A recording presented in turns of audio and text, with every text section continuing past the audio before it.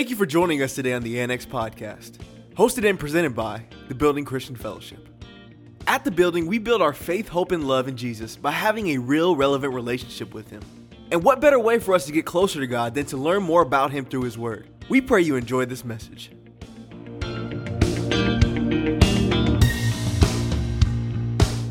Jesus is knocking at the door of your heart. Won't you let Him in? Amen. So, as you can see, I am not Pastor John. I'm his chocolate nephew, Donald R. Johnson III. Now, it's always a pleasure and an honor to be here and to share the word with you guys. I'm going to just be honest with you guys. Can I be honest with you, be upfront?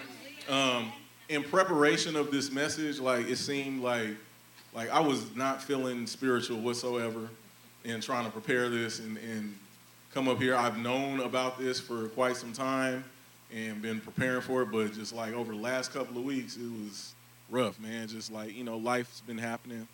And so I'm just going to do this by faith. Amen. Because, we can't be moved by what we see. We can't be moved by what we feel. We have to be moved by the Spirit of the living God. Amen. So this morning, I'm going to just ask y'all basically what the title of this message is Grace. Run that back. Can y'all run that back? Because I need some grace this morning. Amen. All right, so we're going to start with 2 Corinthians chapter 5. Verse 17. If you don't know, this is Keiko. You can hear Keiko hooping and hollering because that's her scripture right there. She for as long as I've known Keiko for some years, Keiko and Jim, and that is Keiko's verse right there. So let's see what it says. It says, therefore, if anyone is in Christ, he is a new creation. Old things have passed away. Behold, all things have become new. Amen. So, let me give you a little bit of my background. I've been in church my whole life. Grew up in church. Been saved since I was about 16. And the reason why I make the distinction is because there is a distinction between the two. Young people, listen. There comes a time where it's called the age of accountability. See, I've been in church my whole life, and as a child, because I was raised in church, I had a godly mother who raised me in the things of God. I was pretty much saved by default because of her. But when I became old enough to be responsible for my own relationship with Christ, it's a whole nother story. It's because I knew more. You know, there's that saying, if you know better, then you should do better, right? It kind of comes from that scripture that talks about if you know to do good and you don't do it, that is sin. Amen? So, give you a little bit of my background. I mean, I grew up in church, been saved since I was a teenager. And I'll admit, man, I made a lot of progress in my walk with the Lord from then till now. Of course, last year, I'd made the declaration that, I decided that, I'm going to get my life together. I'm going to do, make some changes, do some things and stuff. And last year went phenomenal. This year started, wasn't so great. Still trying to carry that, that good progress into this year. And just this year was just rough for me. It didn't go as smooth as last year. It was just kind of I had to rethink my life a little bit. And so there were some things that just came about that kind of just made me quit. My attitude was getting worse. I was becoming increasingly upset about things, even though there was good things happening in my life. Amen. Does that sound familiar to anybody? So my wife, who has a bomb relationship with the Lord, she came to me one day and she was like, the Lord told me to tell you. She's like, you know, you have this protective shell that you've developed, and you don't need it anymore, because where God's taking you, don't need that anymore. And I was like, whatever. I was like, whatever. And as I said, things became increasingly difficult. And the Lord has his way of when he has something for you, he has it for you. There's no way around it. It's funny, I've been listening lately to this cat named Jason Upton. Phenomenal, like, prophetic worship artist. And he had this song called Run Baby Run. And he's talking about how you can run from God and he'll let you run, but you'll end up running right into him, right? And so that was kind of like what it was. It was like the word of the Lord came through the voice of my wife, and I was like, whatever.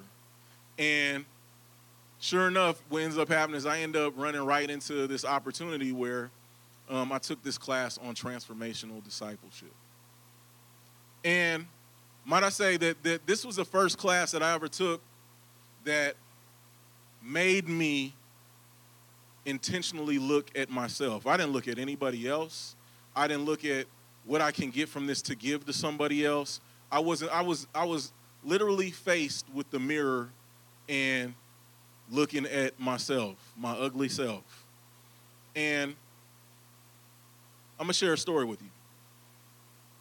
It says, there's an old story about a boy who, having grown up at the edge of a wide, turbulent river, spent his childhood learning to build rafts.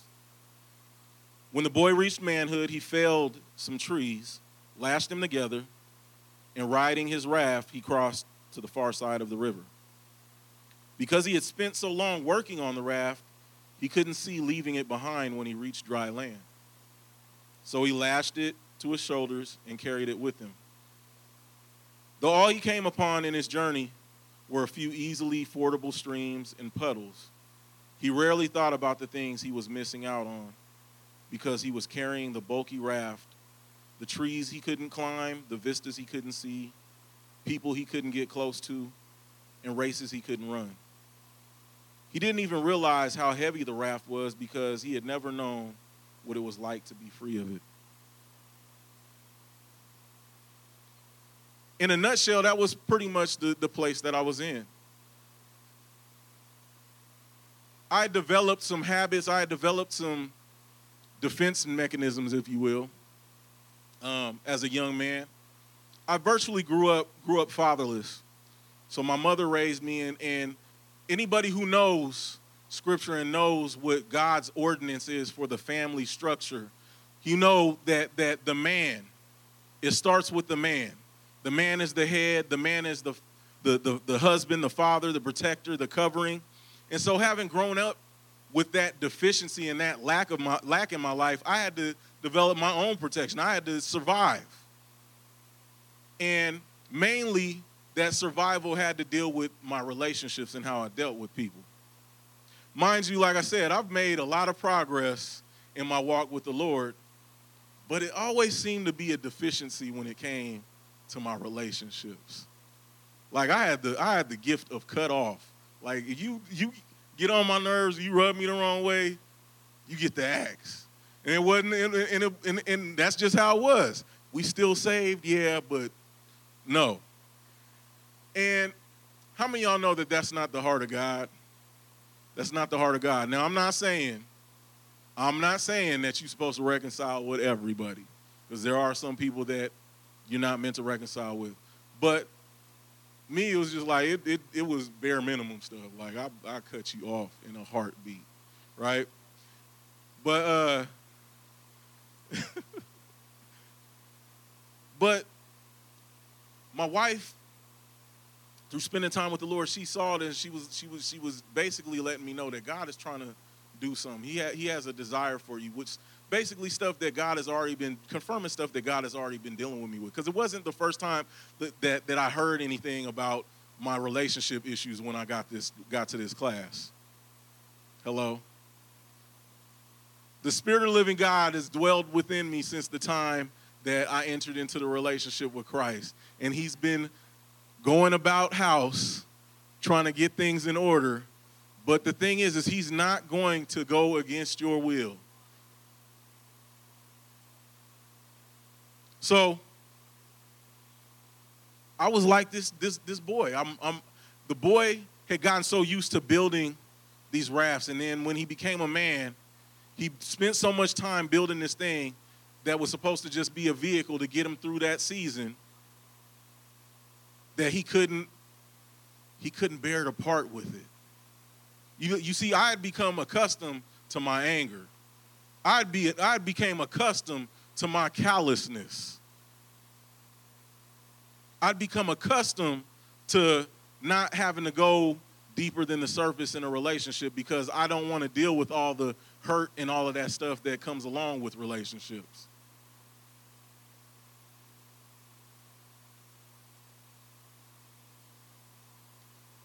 One of my defense mechanisms was, I don't care. How many of us are like that? We don't care, but we really do. I don't care what people think about me. But then I hear people talking about, man, that dude is mean. I'm really not mean, but then I don't care.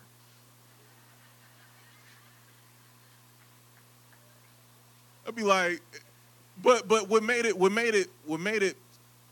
hard for me was because the fact that the people that are close to me, that love me, that do know me and know I'm not like that, it bothered me because it hurt them. That people had this conception, this perception of me.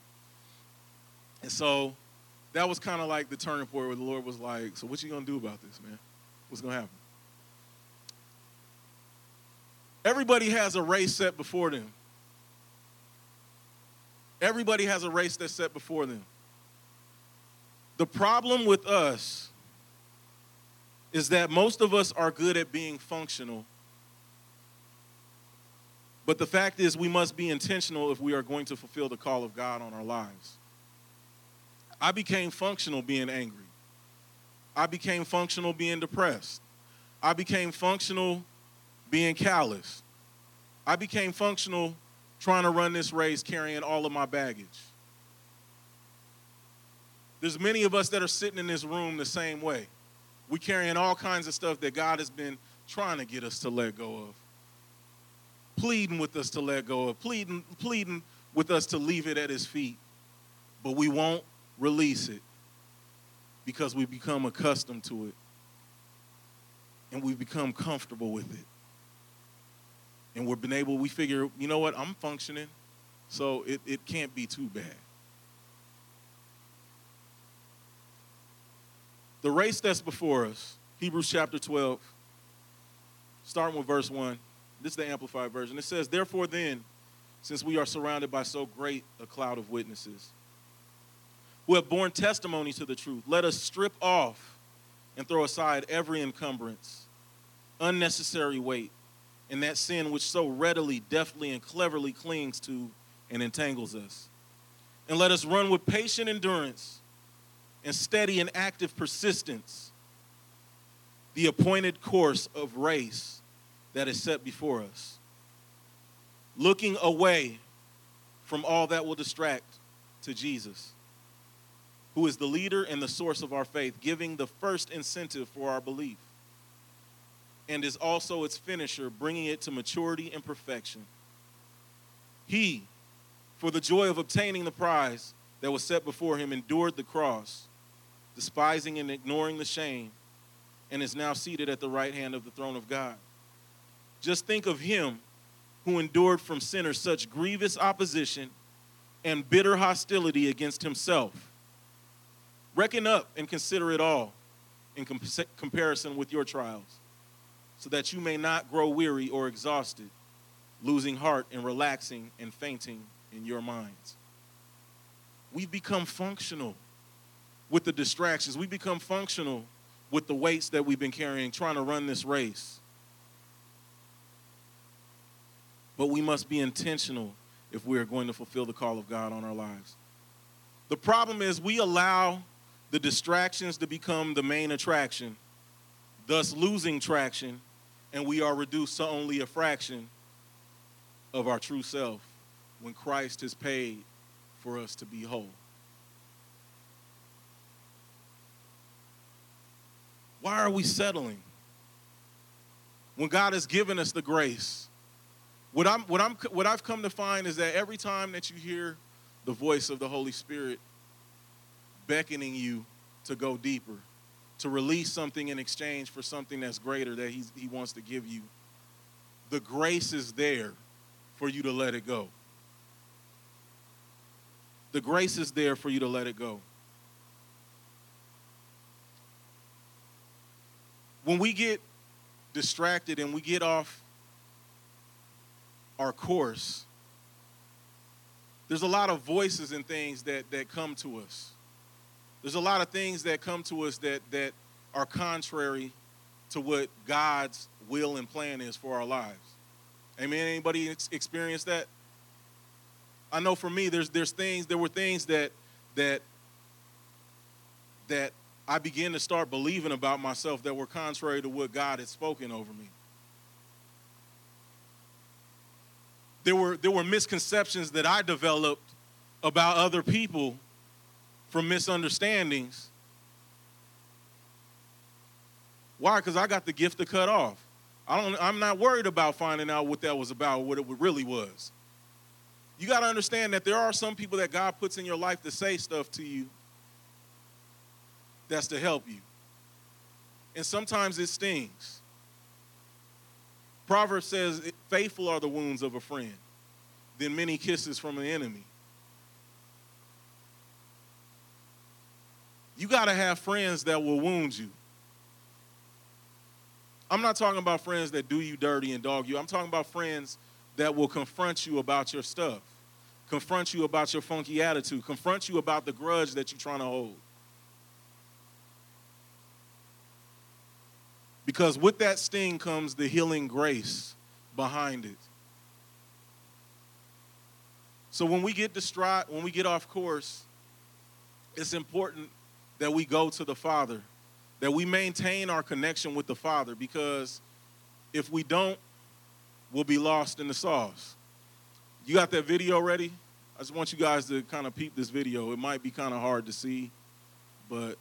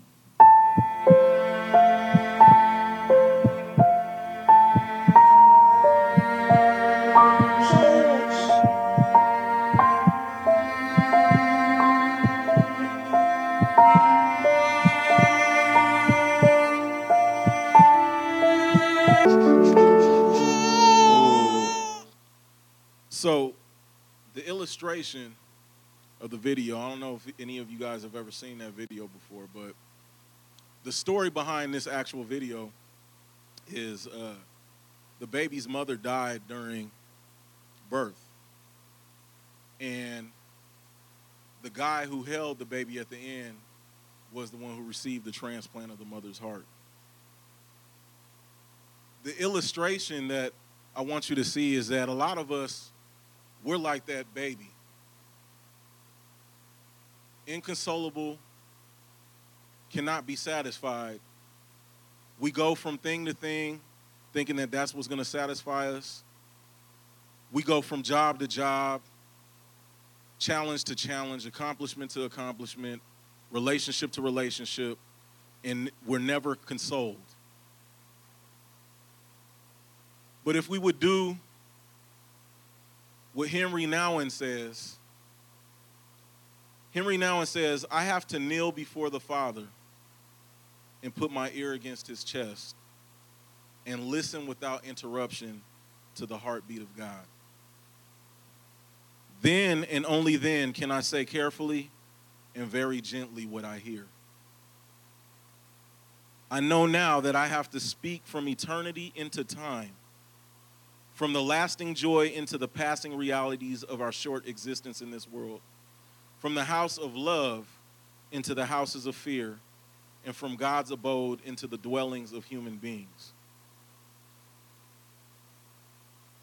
For you note takers out there, I want you to understand that in order for us to continue this race, in order for us to run back this grace, we have to have the proper posture or position. The posture and position is to kneel before the Father. Kneeling before the Father shows humility and submission to his will.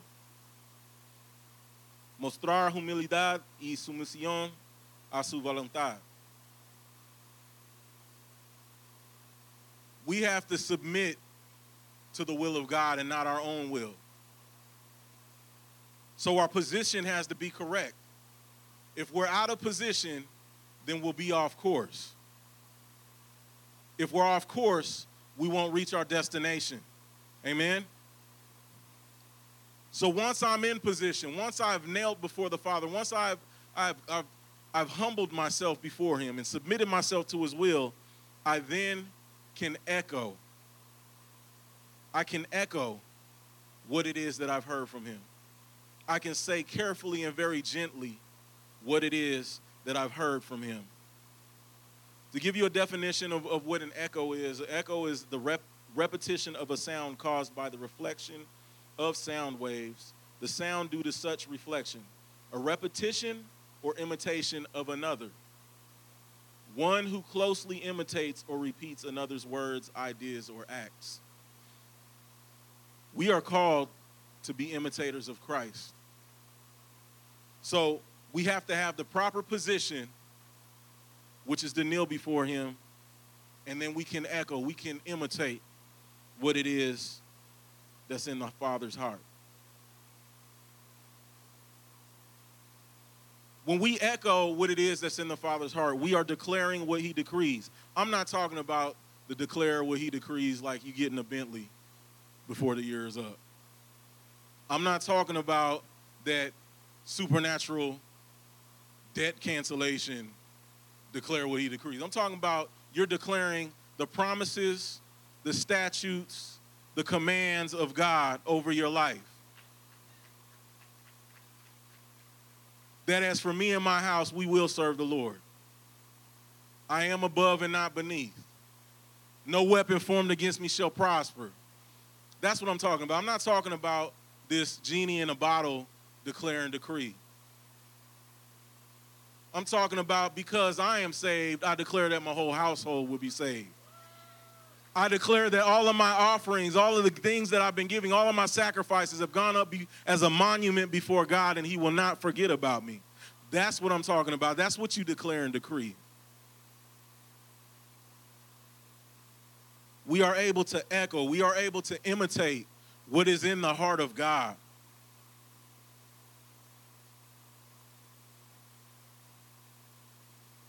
And once we've echoed what's in the heart of God, once we are in the midst of being in the right position, echoing the heart of God, one of the things that you got to understand is that when we're echoing the heart of God, whatever it is that we've heard directly from his heartbeat, we can be confident and trust that it is truth, that it is spirit and life, and we don't need to add anything to it or take anything away from it. When we have a God complex is when we start adding stuff and taking stuff away. I don't know about you, but it can be kind of a awkward or a nervous type situation sometimes when God tells you out of the he interrupts your day and tells you to go over and say something to this person. That's when we see if you really trust God. That's when we see if you got a God complex and you're going to try and add something to the message or take something away from the message.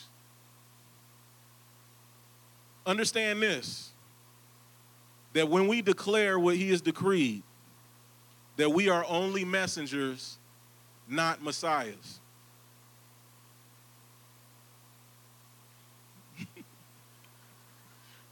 We are messengers and not messiahs, sabiendo que somos mensajeros, no mesías. We can't save nobody. However, we can display what a saved and transformed life looks like by taking the proper position, echoing the heart of God. Proper position, echoing the heart of God, leads to a heart that is dedicated to discipleship. In order for us to make disciples, we first have to be a good disciple ourselves. From God's abode into the dwelling of human beings. When we're dedicated to discipleship, we are actually walking out and putting into action the heart of God. When you look at the life of Jesus, what did Jesus do? Jesus made disciples. He went to men that were not of any status or reputation and said, hey, come follow me. He revealed in them the beauty that they knew nothing of that they had. And that's what we're called to do. We're called to the same work. How many of us has God done that for? Revealed the beauty that we have inside that we didn't know that we even possessed. You know what I think some of our problem is that we forget. We've been saved so long, or we've been in the routine for so long that we forget the grace that was dispensed toward us. We forget about the grace. That's why we end up short with our brother and our sister. That's why we practice the gift of cutting people off. That's why we get irritated and impatient. Because we forget about the grace. We forget about the grace that we are saved by. We forget that we are saved by grace and we have nothing to boast about but what Christ has done. You got to be dedicated to discipleship. Romans chapter 12, verse 1. I beseech you, therefore, brethren, by the mercies of God, that you present your bodies a living sacrifice, holy, acceptable to God, which is your reasonable service. And do not be conformed to this world, but be transformed by the renewing of your mind, that you may prove what is the good and acceptable and perfect will of God. By the renewing of your mind. You see, we get saved when we become a new creature. The thing that we don't realize is that anytime something is new, that means you have to do away with the old, right? How many people in here have ever started a new job? You moved into a new house, or you got a new promotion, something new, right? Let's take the new job, for instance, new position. You can't function at the capacity of your old position in the new position, right? And usually what ends up taking place is you have a probationary period, or is a grace period, where you get to make all your mistakes, unlearn all the old stuff that you were doing to learn the new stuff. And it's the same thing with us, is we have to learn that being a new creature is not just some magical thing where just everything, you just completely different. No, you still live in the same place. You're still dealing with the same circumstances. But it's an inward newness that comes about. You've been reborn. You've been regenerated. You've been made new on the inside. And what's taking place on the inside has to be fed so it can overtake.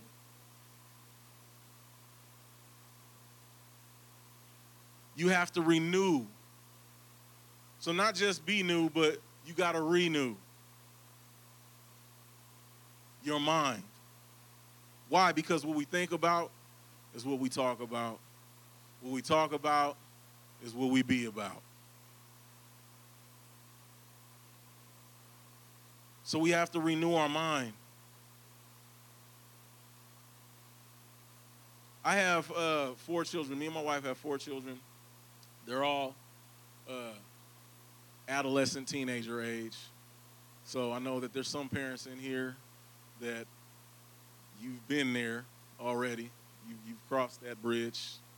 And then there's others who haven't gotten to that bridge yet. And me and my wife are on the bridge, and sometimes it seems like it's on fire. And the kids are running around with gas cans. That's what it seems like sometimes, right? But God has given us tremendous grace, man. And sometimes it's so frustrating. Sometimes it's so easy to see everything that they do wrong. Sometimes it's so easy to pick apart, why I got to tell you this again? There's a whole lot of repeating myself. There's a whole lot of, what were you thinking? There's a whole lot of, bruh, what's happening? But the thing is that God has shown me that it's a mirror of my relationship with him. How many times has he had to remind me of my status and my state in him? How many times has he told me that I'm living below what it is that he knows that I'm capable of? How many times does he have to tell me, stop being distracted by the small stuff and focus on what I said? I'm not worried about them. I'm worried about you.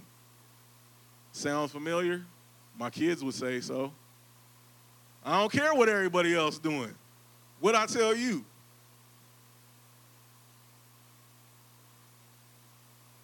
And I thank him for his grace. Because once I realized that my relationship with them is a mirror of my relationship with him, I'm like, Lord, I thank you that you didn't punish me and give me what I deserve. Grace, run that back. We can't lose sight of the grace that God has given us. Even with as frustrating as it can be raising teenagers and feeling so ill-equipped to do so, God's grace is sufficient for all the areas that we lack. His grace has made up all the rest. His grace helps highlight all of the things that we don't need to be upset about. But when I'm not connected, when I haven't put my ear to his heart to hear what his heartbeat is, and then go back and carefully echo what it is that I've heard,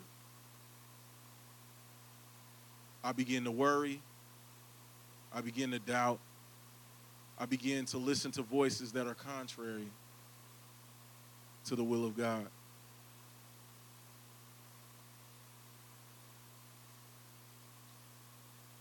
You have to be dedicated to discipleship. But you first must be a good disciple. The mirror of my relationship with God and my children. And it's made me want to be a better child to God.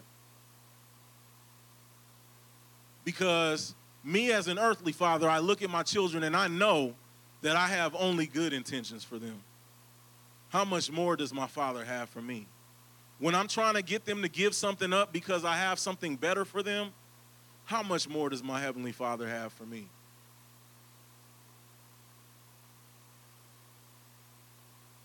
It can be frustrating, but His grace is so sufficient. In order to be a good disciple, it takes sacrifice. I'm going to share with you an excerpt of St. Francis of Assisi, his life and his sacrifice as a disciple as we come to a close. St. Francis of Assisi, if you don't know, I'll give you a little bit of background of him. His father was a lucrative business owner, and Francis was his successor and his heir to his inheritance and to his company. And Francis's dad was just beside himself because he couldn't get over the fact that Francis was so obsessed with this thing called the church. That Francis had been spending so much time at this church and talking about Jesus and just got so religified all of a sudden that he was like, you're allowing it to interfere with the family business. Why are you doing this? So we come to the point in the story where the father dragged the son before the local bishop in the hopes that the town's religious authority could talk some sense into the young man. But the plan backfired. There in front of God and everybody, Francis stripped himself of his clothing and handed it to his father. Standing there naked as the day he was born, Francis said, "Until now I called you Father, but from now on I can say without reserve, Our Father who art in heaven." Francis's father carried his son's clothes back to the large house that was now strangely quiet. Francis, on the other hand, went on his way, rejoicing, suddenly freed from the encumbrances of wealth, family, and social esteem. But one final barrier was left to cross before he could serve God with his whole heart. One day, as he was walking down the road and saw a leper approaching him, he knew his opportunity was at hand. Francis reached out and kissed him. I know it sounds kind of like a weird story. If you listen to it in the natural, it sounds kind of freaky. You got the dude just stripped his clothes off. And then next verse, he kissing some leper.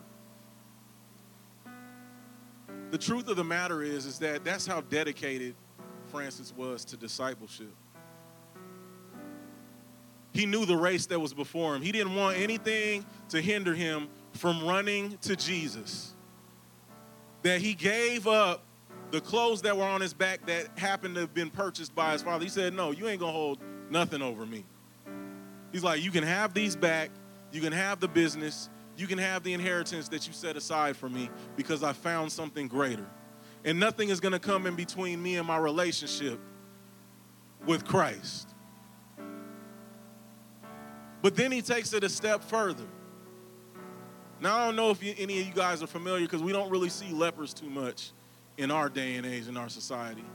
But lepers usually have body parts that fall off because that's how the disease affects them.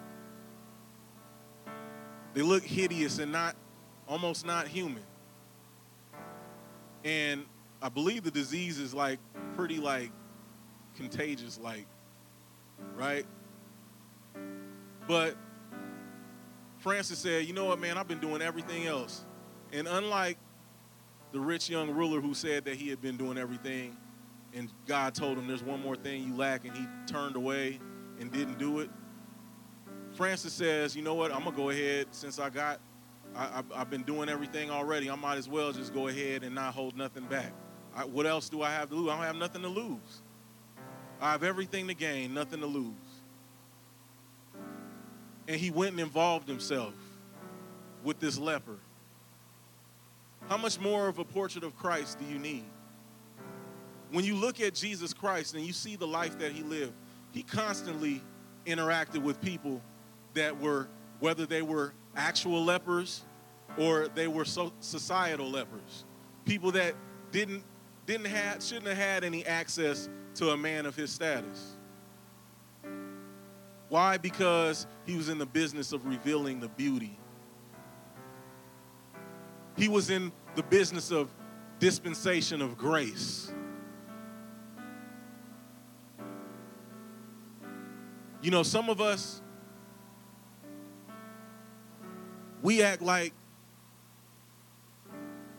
other people don't deserve grace, not realizing that we ourselves are in the same boat. There's not a person on earth that has a large enough bank account to buy grace, let alone buy what grace affords us. Which brings me to Romans 12:3. It says, "For I say through grace, the grace given to me, to everyone who is among you, not to think of himself more highly than he ought to think, but to think soberly, as God has dealt to each one a measure of faith." Don't be deceived and think more highly of yourself than you ought to. We can get so used to the routine. That's all the time we have for this episode of the Annex Podcast. But we encourage you to get connected with us by downloading and using our TBCF app today. Or you can visit our website at tbcf.life. That's tbcf.life. Until next time, thanks for stopping by to the Annex Podcast.